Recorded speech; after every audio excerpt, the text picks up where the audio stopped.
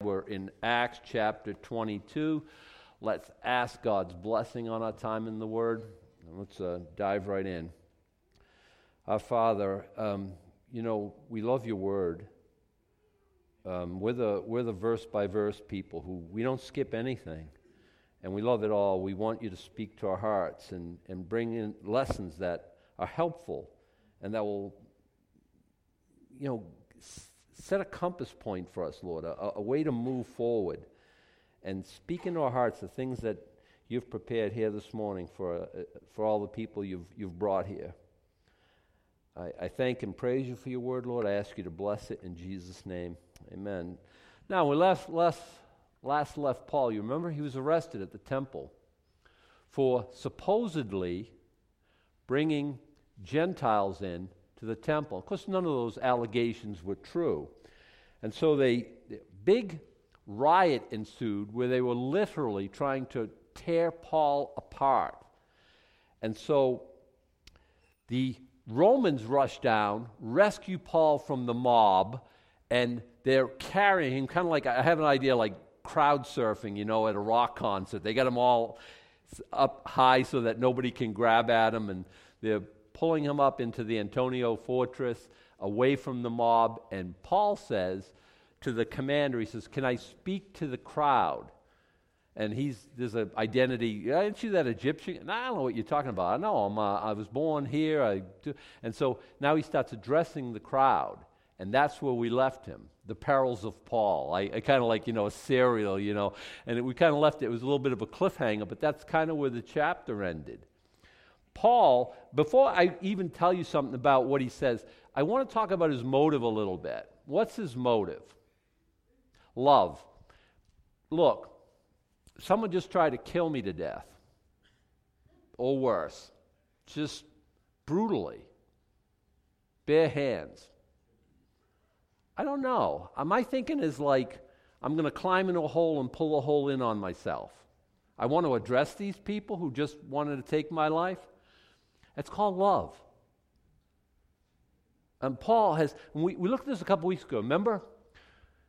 He's at the beach at Mileta with the elders from Ephesus, and there's a lot of weeping, there's a lot of crying. They hug his neck after he tells them, "You're never going to see me again." We don't often think of Paul as like a lovable, huggable kind of guy, but he is. He wrote the book on love. He wrote 1 Corinthians 13. Now, the Spirit of God wrote 1 Corinthians 13, but he used Paul.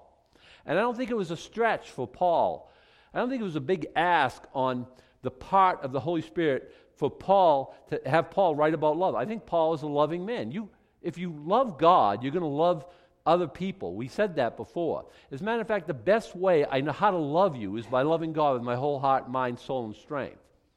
The best way I know how to love God with my whole heart and mind and strength and soul, I missed one there maybe, is by loving you. I love you best by loving God. I love God best by loving you.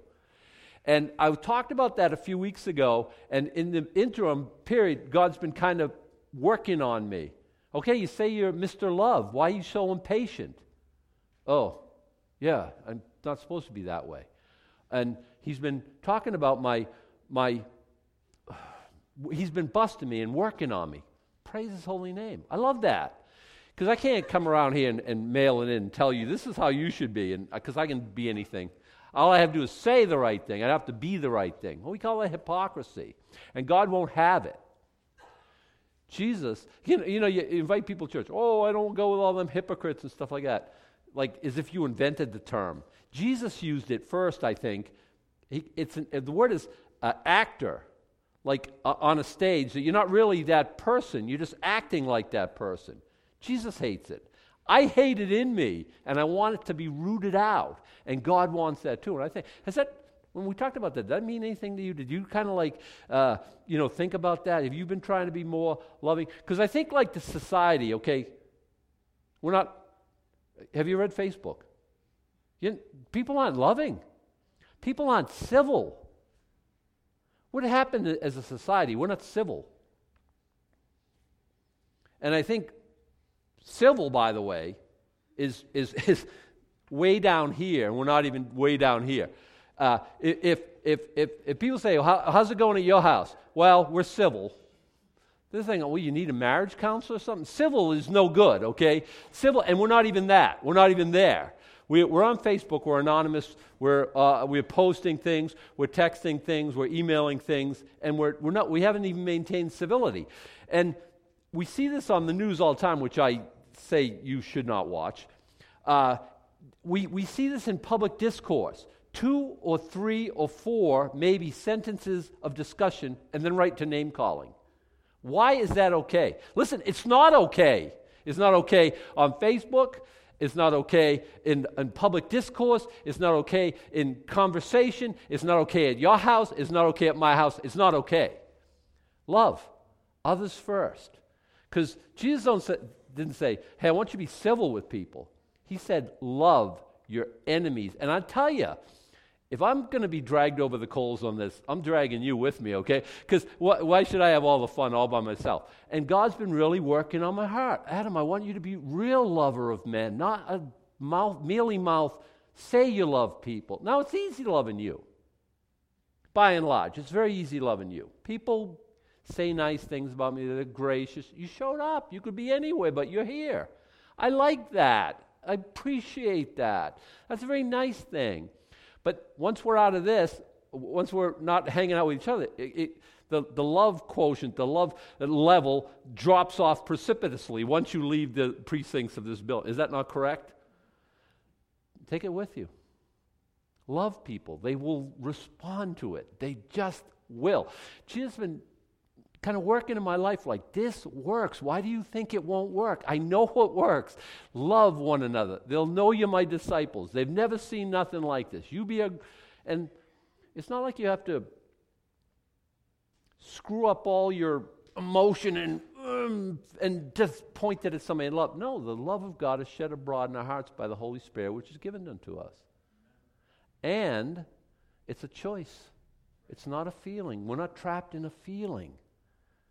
It's a choice. God so loved the world. What did he feel about us? No, he gave. He made a conscious decision. I love, I give. What did he give? His only begotten Son. Now, do likewise. Paul is loving, and understand that. They try to kill him, and he's the one who said, no, if you haven't, you give your body to be burned, you give everything, you prophesy, you speak with the tongue of men and angels, you don't have love, you haven't even showed up yet. You're nothing, zero. And we kind of think of it like it's optional, and I just want to, if I get one point across there all day long, make it this one. Love, not optional. Okay? Got it? Let's move. Men, brothers, and fathers. This is his defense now to the people. Hear ye my defense which I make now unto you. This is Paul's been dreaming of this moment for years. Paul's been dreaming of this moment for years. I don't know if you have that in you. Boy, I'd love a chance to address, fill in the blank. I'd love a chance to talk to the President of the United States about Jesus. I'd love a chance to talk to a joint session of Congress about Jesus. I'd love a chance to talk to the UN Assembly about Jesus. By the way, these are all true with me. I've thought it through. Because we think like that. Listen, I love me and one person. I'm talking about Jesus. It's not a numbers game, but I always think in terms of, boy, wouldn't I relish the opportunity too? Paul's thought about this for his whole ministry, and now here's the opportunity. Listen to my defense. And when they heard that he spake in the Hebrew tongue to them, they kept the silence more. I think it's a powerful silence. Riot. Now they're speaking to him in Hebrew, and all of a sudden a hush falls over the crowd. And a hush when there's a lot of people, that's kind of a powerful thing if you've been involved in anything like that. And he's using that to his advantage and to God's glory. And here's his defense. I am verily a man which am a Jew. I'm Jewish. That's a point in his favor. And now they're going to be a little bit more sympathetic to anything he says after this. One, he's saying it in Hebrew. Two, I'm a Jew. Okay, I admit it. I'm born in Tarsus, a city of Cilicia. So that's a point against him. I would like to have been born in Jerusalem, but I was born in Tarsus, sorry. But yet I was brought up in the city. Now he gets the point back. Think about it. At the feet of Gamaliel. And now they're thinking, oh, my goodness, this is Paul, this is Saul of Tarsus, brought up at the feet of Gamaliel. They will know this guy. He was famous. Two, rabbis at the time would have disciples. There was a guy named Jesus, had 12 disciples. You might have heard of him, right? Gamaliel had disciples. And they would follow him, and they would learn. This is still, rabbis still do this to this day. And so he says, I was brought up at the feet of Gamaliel, and everyone heard of Gamaliel. There would be nobody in this crowd. Who? What? Who? No. They all knew him. And that when Paul's saying, yeah, I was his best boy. I was his, shining student. They would all just come to the front and say, okay, this man is credible. He's worth listening to. You knew Gamaliel? You were one of his disciples? Wow. And taught according to the perfect manner of the law of the fathers, and was zealous toward God as you are all this day. Now he's trying to build a bridge. What is he saying? Okay, you were trying to kill me, but I get it. I mean, I totally get it. Because it's zeal. You thought I was doing something wrong. You were zealous toward God. I am zealous toward God. So I understand that. And you think it's your duty to persecute this way. Well, I thought of that too, verse 4. I persecuted this way unto the death, binding and delivering into prisons both men and women. Listen to his point. You try to kill me. I was successful in killing them. Okay? I persecute this way unto the death. We don't think about that about Paul all the time. We ought to. The gospel's for real. You take a crazy murderer, Osama bin Laden style terrorist. Oh, you're a Christian? Oh, yeah, great. Arrest this man or woman. You got to love Paul. Equal opportunity, right? Women, oh, she's of the fairer sex. We're just going to let go easy on her. Oh, no. None of that. None of that for Paul, right? Both men and women, binding, delivering into prisons, both men and women. As also the high priest doth bear me witness. Oh, you think I'm making this up? You think I'm just telling tales out of school? Ask the high priest. And now, he's building his case. And think about all that's going on here, all the dynamics. As also the high priest doth bear me witness, and all the estate of the elders, from whom also I received letters unto the brethren, and went to Damascus to bring them which were there bound unto Jerusalem for to be punished. It wasn't enough opportunity for me here. I was cleaning up. I was getting in prison all the Christians here, and so I had to take my show on the road, take it to Damascus, and bind all the Christians and persecute all the Christians there. And the high priest gave me letters to that effect that I have the authority to do that. And it came to pass that I made my journey. And listen, I got to tell you something. Think about this.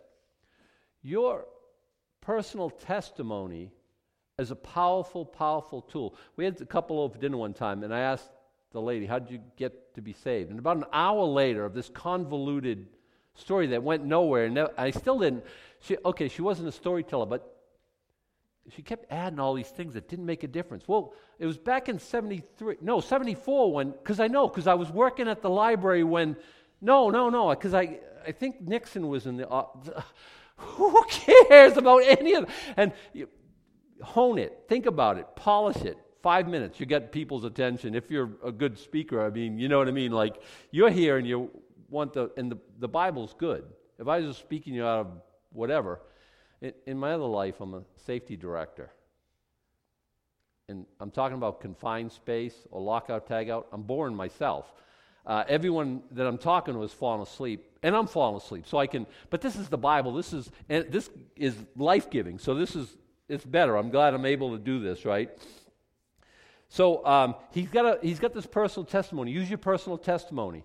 Like I say, I listened to her for an hour, and I couldn't cut her off because I'd already asked the question, and it was, I think she might have mentioned Jesus at some point. I'm not sure. How are you a Christian? What happened? What's going on? I know on one level we all had the same testimony. I was an idiot. I was a knucklehead. I was rebellious against God. I was going to hell, and God intervened. The rest is just details. But those are important details. Those are important details. So, because someone said, how'd you get saved? Well, back when I was a young man, I was in the Marine Corps. And all the Marines, armed service people sit up and they start listening. And you think God uses that? Yes, He has in the past. I was brought up in the church. And everyone who's brought up in the church, all of a sudden, that resonates. And it's powerful. It's powerful. Because you were there. It happened to you. We can't say it didn't happen, you're ridiculous, you don't know. So Paul's sharing his testimony, and it's a powerful thing. People are listening, they're mesmerized. The Spirit of God will use your testimony. Bother to filter in the Bible verses that helped you, right? Because at the end of the day, faith comes by hearing, and hearing by the Word of God. But your testimony is, it's people will listen, okay? More than you're willing to share, probably. It came to pass, I made my journey, verse 6, I was come nigh unto Damascus. It was about noon, right? Suddenly there shone from heaven a great light round about me, and I fell unto the ground and heard a voice saying unto me, Saul, Saul, why persecutest thou me? And I'm speaking loud because I don't think it was Jesus like, hey, Paul, buddy, what do you think you're doing? I think he heard a voice like, the rushing of many waters, as in the first chapter of Revelation. That's how John talks about Jesus. It's like the voice of a trumpet, and it's like the sound of rushing waters, like Niagara Falls. And I think if Saul had any spunk, I bet at this point he's he's thinking like, where can I hide? No place, of course. He fell to the ground, hearing this voice, right? Saul, Saul, why persecutest? Was he on horseback? I don't know, it's a long way from Jerusalem to Damascus. I guess you could walk. Did Jesus knock him off his high horse very literally? Well, if he didn't do it literally, he certainly did it figuratively. Now Paul's undone, and he's sharing this with the crowd. And I answered, Who art thou, Lord, Master? Correct. And he said unto me, I am Jesus of Nazareth, whom thou persecutest. Now, the whole people, everyone listening at this point goes berserk, right? No. They're listening, and he just pretty much said, resurrected Jesus on the road to Damascus. I thought he was dead, but guess what? He wasn't. He came down from heaven, which I didn't think he was in heaven. I thought he was damned because he was a heretic. And he came to me, and people listen to this, and what are they thinking? I mean, what could they? And they're okay with it because nobody's shouting, nobody's angry, nobody's throwing rocks, and he's got them in the palm of his hand. He's sharing this narrative here. I thought about that, and I thought, like, wow, you can't hardly say that in Israel today. But he said it then, and it seemed like it passed muster. And they that were with me saw indeed the light and were afraid, but they heard not the voice of him that spake to me. So the people, they got some of the part of it, but they didn't get the whole thing. And I said, What shall I do, Lord? And the Lord, he just said, now he's using the word master. And it could mean master like sir, like we use something like, we're waiting on somebody at the store and can I help you, sir? Lord can be like that, okay? But it could also mean Lord like the Lord. It's not all caps, capital L, capital O, capital R, capital D. It's not the Yod, He, Vav, He, the Tetragrammaton. It's not that, but it means master, and it can mean like master, like we call the Lord. And the Lord said, and he just ascribed this lordship to Jesus Christ. What shall I do, Lord? And the Lord said unto me,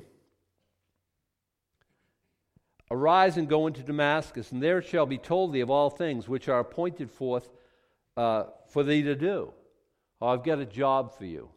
And now, again, the crowd is hanging on every word. It looks like the fulfillment of his dream. He's going to be able to share the gospel with all these people.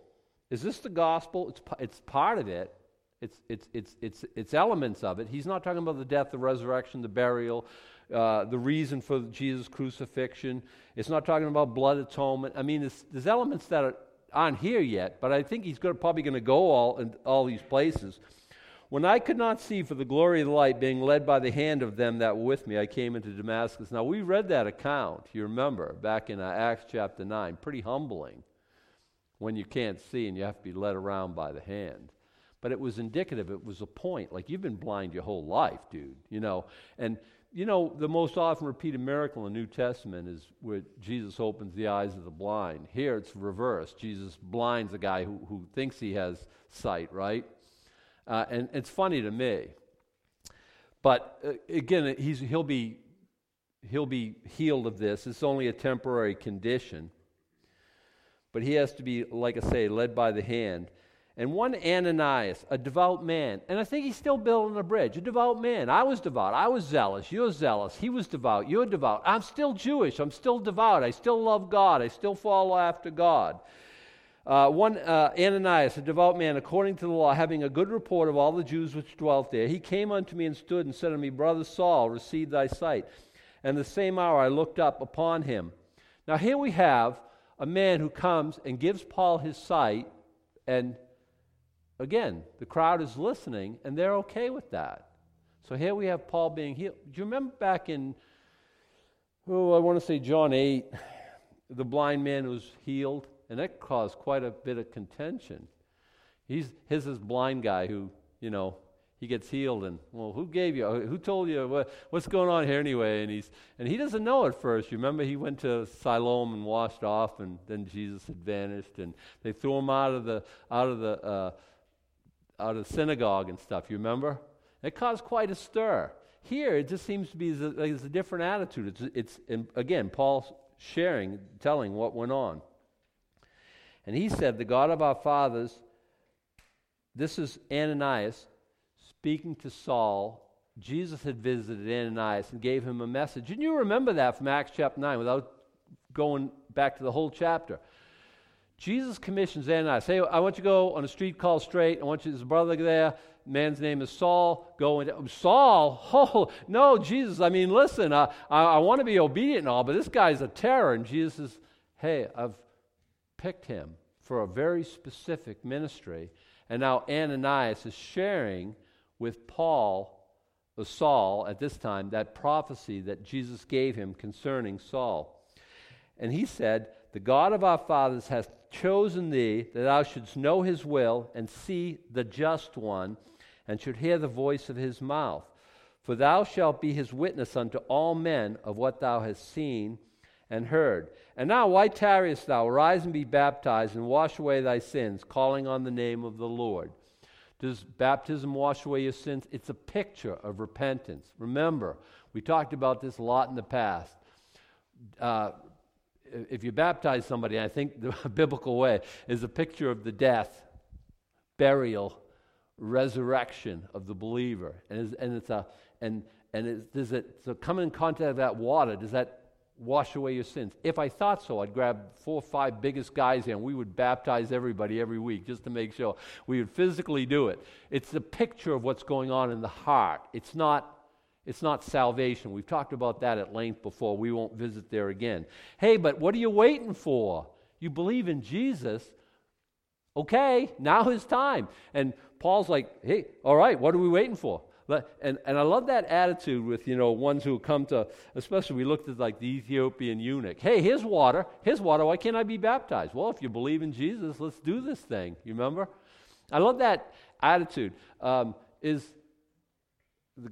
I get the question all the time, is baptism necessary?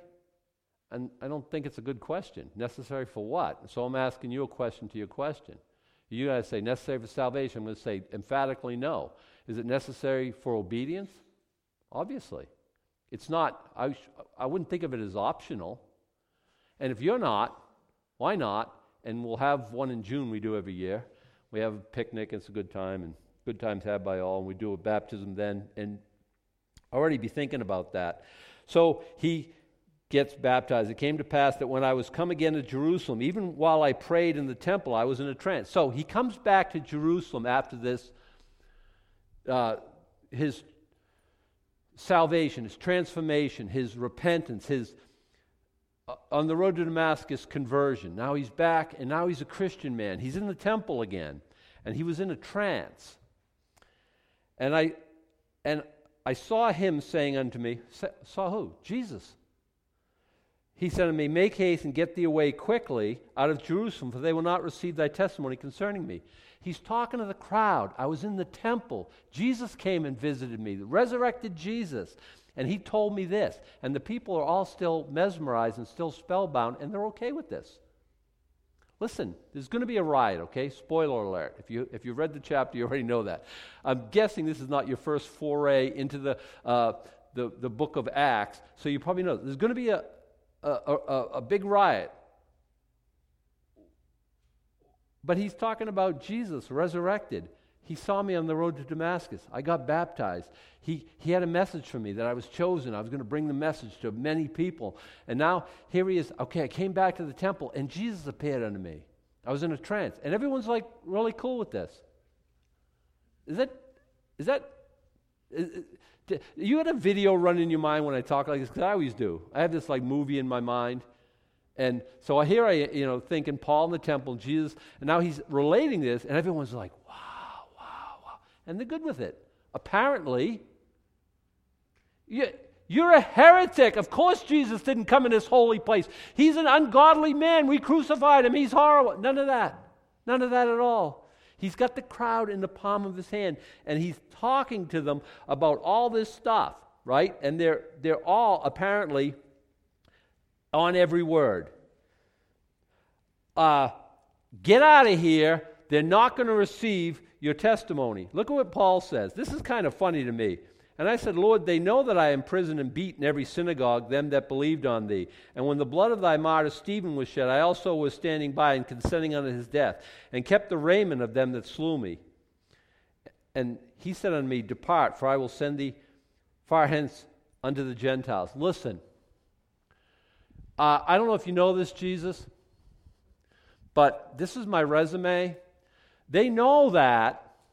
I can speak to them because they know that, and I'm not sure if you know this or not, but I was imprisoning people, and I was torturing and making people blaspheme at the point of a sword. And about Stephen, I was holding the coats of them, and I cast a vote saying, yeah, go ahead and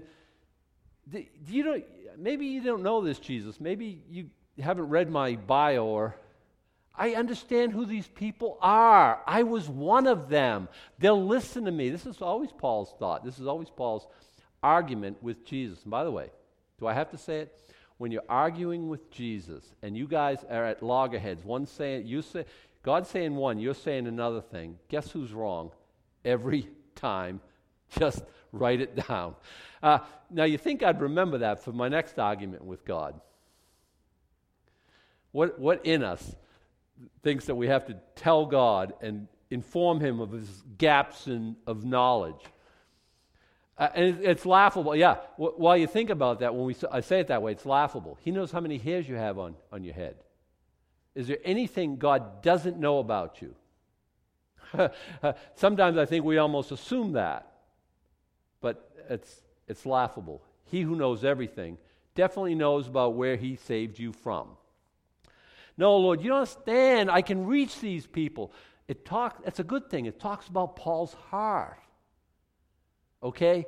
But Jesus, who knows the future, isn't that the most comforting thing you've ever heard in your whole life? So I applied for a job recently. I applied for a job before, and I didn't get it. And I was praying. Who doubts that? After 23 years, you do the same job, and you're trying to think about change job. You're praying too. I don't even know if you know God. You're still praying because it's a big thing, right? So I'm praying, and I said, Lord, I don't want this job if it's going to interfere with ministry. You know everything. So if you give me this job and then I can't do this, well, you haven't done me any favors. I don't want to do that, and I can't see the end from the beginning. So please, if it's not your will for me to have this job, please stop me from getting it. And then when I didn't get it, I was all disappointed. Knucklehead. Dummy. And then I thought about it. Oh, and God reminded me, because doesn't God remind you of stuff like that? Because he reminds me of stuff like that. So I didn't get the job, and I was all like, listen, I hate rejection. I just do. I'm sorry. I'm just insecure. My fragile little ego, and I felt rejected. And so I was having a pity party. They didn't like me, and they didn't like me. So not that bad, but not good either. And I felt bad that somebody else got it. And they told me, oh, you were second. And it was just a razor-thin margin. If there's any consolation, I'm like, not at all. No consolation. I wanted the job. And then God reminded me, didn't you pray? Oh, yeah. Oh, you knew that it wouldn't be good for, and now I'm praising God because I realized he intervened and poisoned enough minds against me so that I didn't get a job. Praise his holy name, right? So a friend of mine told me about another job. And he said, yeah, you ought to go for this. And so I'm like, ugh, I'm just stung from this last one. Like, I don't know if my fragile ego can handle it again. So I applied, and it's easy apply on LinkedIn. Just press a button. And they called me, hey, can you sail a resume our way? No problem. Tick, tick, tick, tick. Yep, got it. And so now they have my resume. And they say, well, can we do a phone interview? Yes. So we did a phone interview, and I did good enough so that they said, hey, can you come in for an interview? I said, yeah. Now I'm praying. Lord, you know the deal. This is my heart. I'm not complaining. I haven't complained to God, and I haven't complained to you. This isn't my full-time vocation. I don't have a problem with work. I'm a worker. Okay, that's not a problem. But Lord, if you want me to do this full-time, Lord, just because you see the end from the beginning, I don't want to have this job and have it stand away from me doing this. Don't let me, and now I got the job. So what does that tell you? I think God wants me to have it. And so this is how I do. Isn't that how you do? Like make decisions, you're at the crossroads, and Lord, I don't know, but you see the end from the beginning. Here's Paul arguing with Jesus Christ. You've done it. I've done it. And we're trying to give God all the information that he's going to need to make a wise decision. Ridiculous. Anyway, by the way, if you want to pray for me, this is my last week of work at this company, and the 25th I start a new job, new adventure. I'm very excited about it. I'll tell you more about it as we get closer to it, because there's a part, it's kind of a testimony I want to share with you at some point when we have more of opportunity. But God knows the end from the beginning. Here's God. Paul, they're not going to receive your testimony.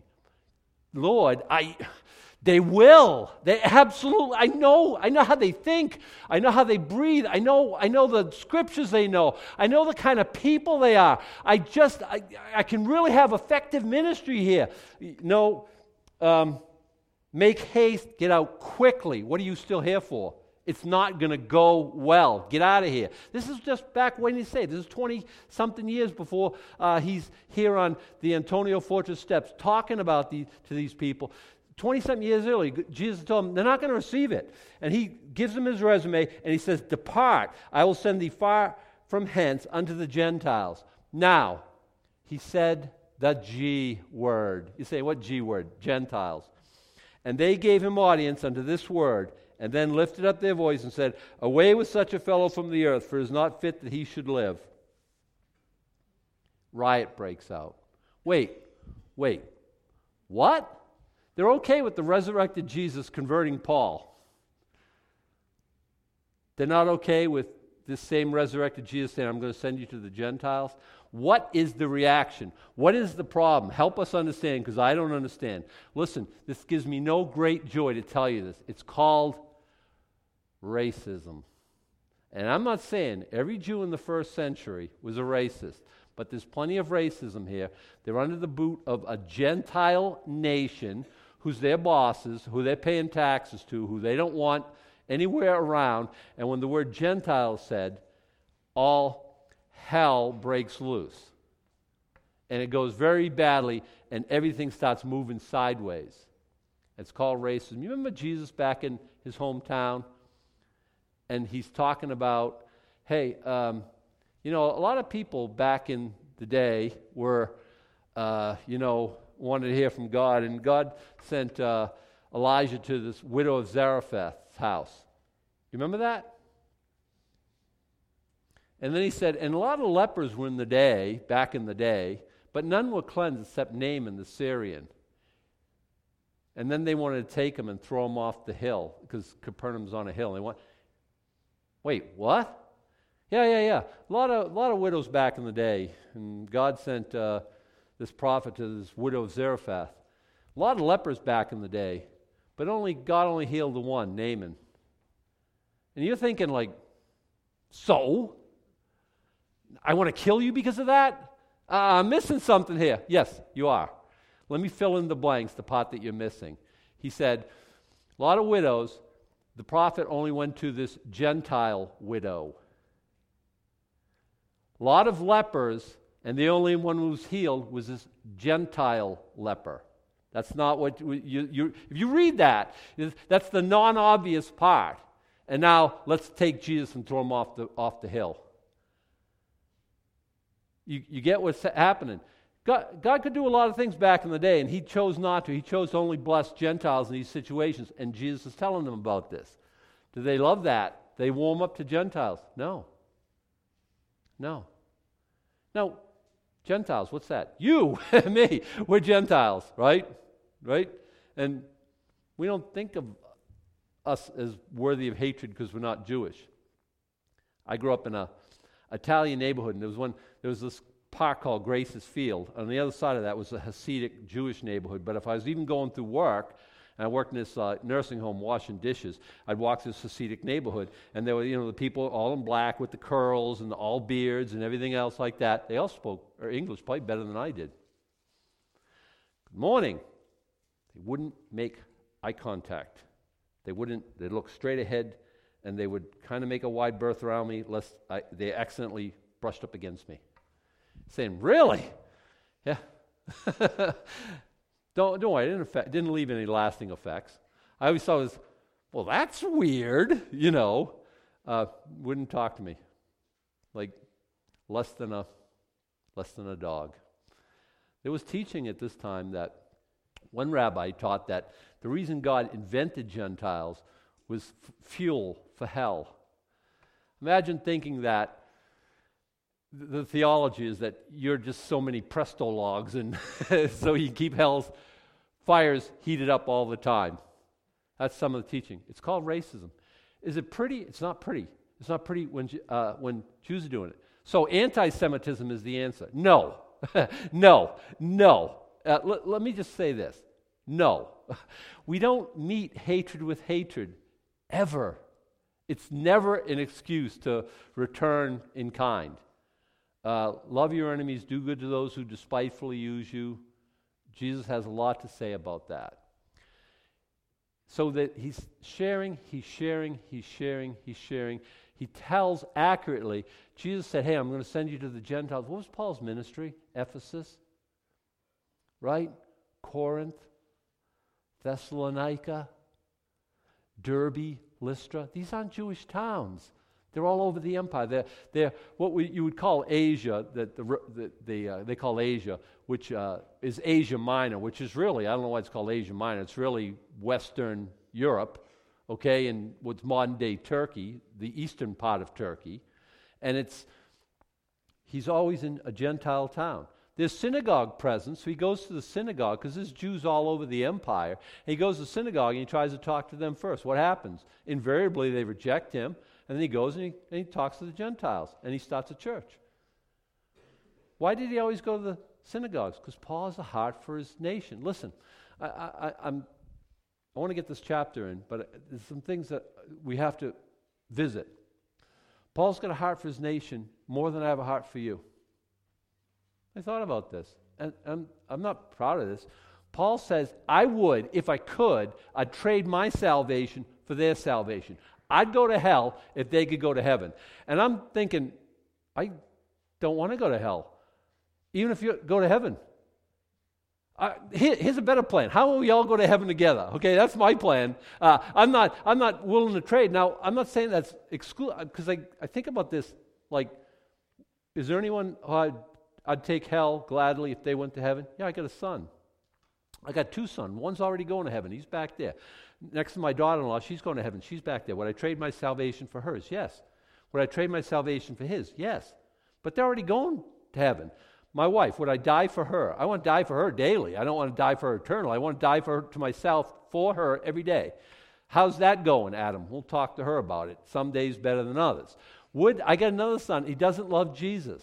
Would I give my eternal life for his eternal life? Would I trade my place in heaven and go to hell in his stead? Yes, I would. That goes for my grandchildren as well. And I think that's the length of the list. And are you involved in that? I'm sorry, no. Now, at this point, I just to be honest, okay?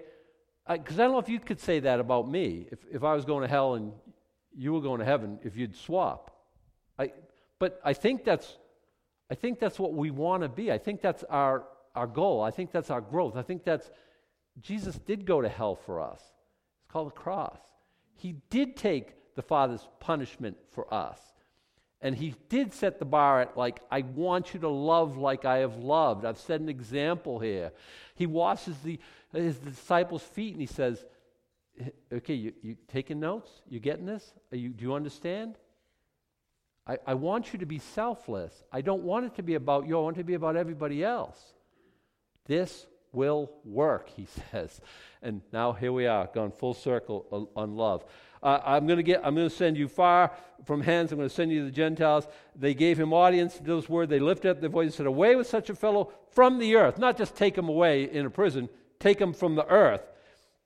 For it is not fit that he should live. And as they cried and cast off their clothes and threw dust in the air, grace. So they're ripping their clothes. It's mock, fake. We're so, because like the high priest would tear their, and it means like extreme anguish.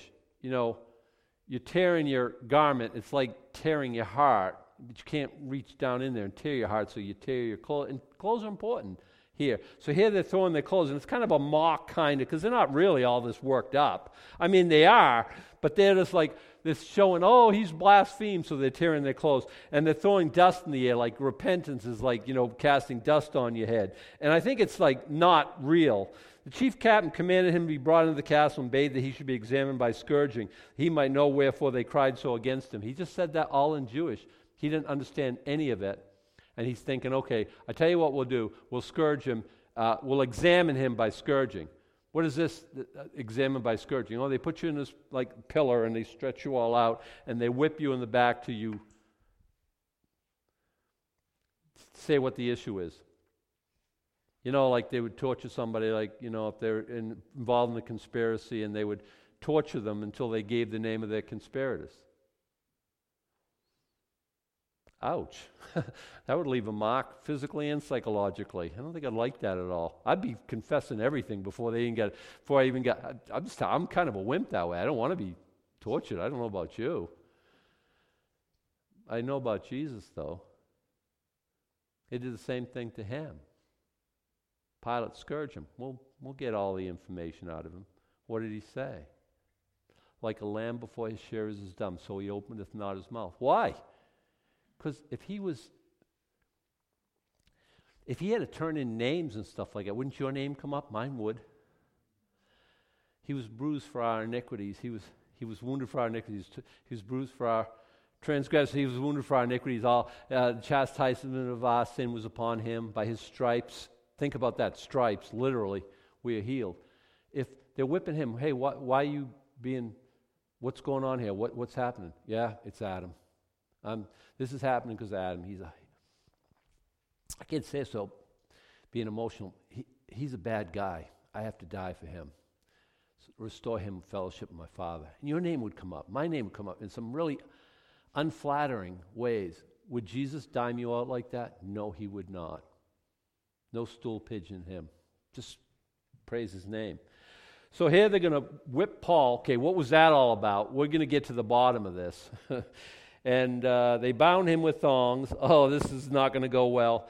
Paul said to the centurion that stood by, is it lawful for you to scourge a man that is Roman and uncondemned? Paul asserting his rights.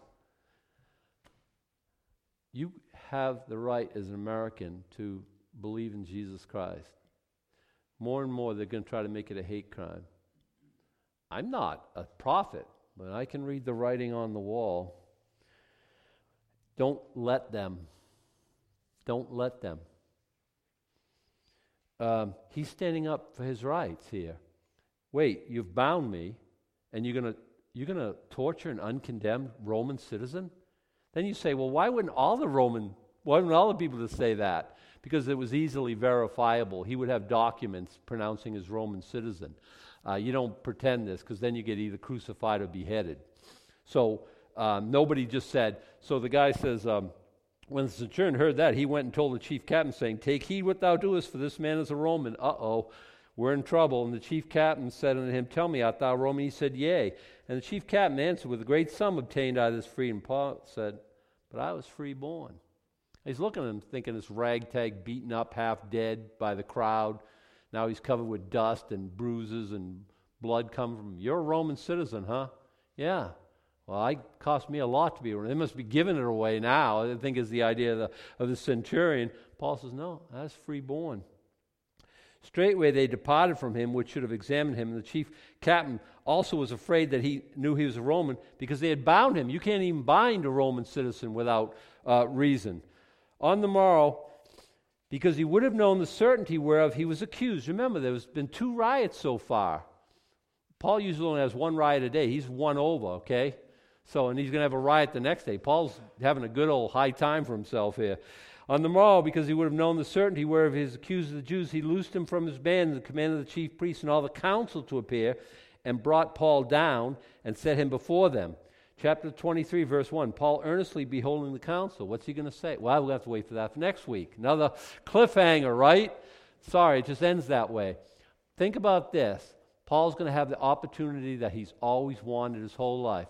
Imagine, he said, I want to speak to these people. Oh, I said Gentiles. I touched the third rail. It all went sideways. If I just didn't say that, and he's probably kicking himself. Now he's saying, I'm going to get a chance to talk to the council tomorrow. God, I see your plan. You're so wise. If we get the leaders on board, we've got all the other people. They're going to lead them in your direction. I get it. And he's so excited. How's this going to go? I'll just tell you, it's going to end in an uproar again. And then Jesus is going to tell him, said, hey, Paul, you did a great job. What I want to end there, you can stand. Our band's going to come. They're going to send us out of here in song. Jesus stood by him and said, Paul, you've done a great job. Why do you have to know that? Because last week you shared with somebody and you didn't think it went great because they didn't get saved. Paul starts 3 riots in 2 days, and Jesus says, great job. Your sharing that does not result in somebody getting saved does not mean you didn't do a great job. Think about that next time you want to share Jesus with somebody. Receive this blessing. The Lord bless thee and keep thee. The Lord make his face shine upon thee and be gracious unto thee. The Lord lift up his countenance upon thee and give thee peace. Lord, I pray and for your blessing over these people, that you would put your blessing on them in all these ways. And Lord, I pray that your word would resonate in our hearts and change us. And Lord, we would be very willing to share this coming week the glorious change in our life. In Jesus' name, and for his glory, amen. It is our desire to get God's Word out to all, so our podcasts and everything else downloaded from our website is free. But we do have expenses, and if you feel led to give $1 for this resource, please go ahead and click the Give tab on our website at plowboyministries.org. Grace and peace. And everything I once held dear, I count it all as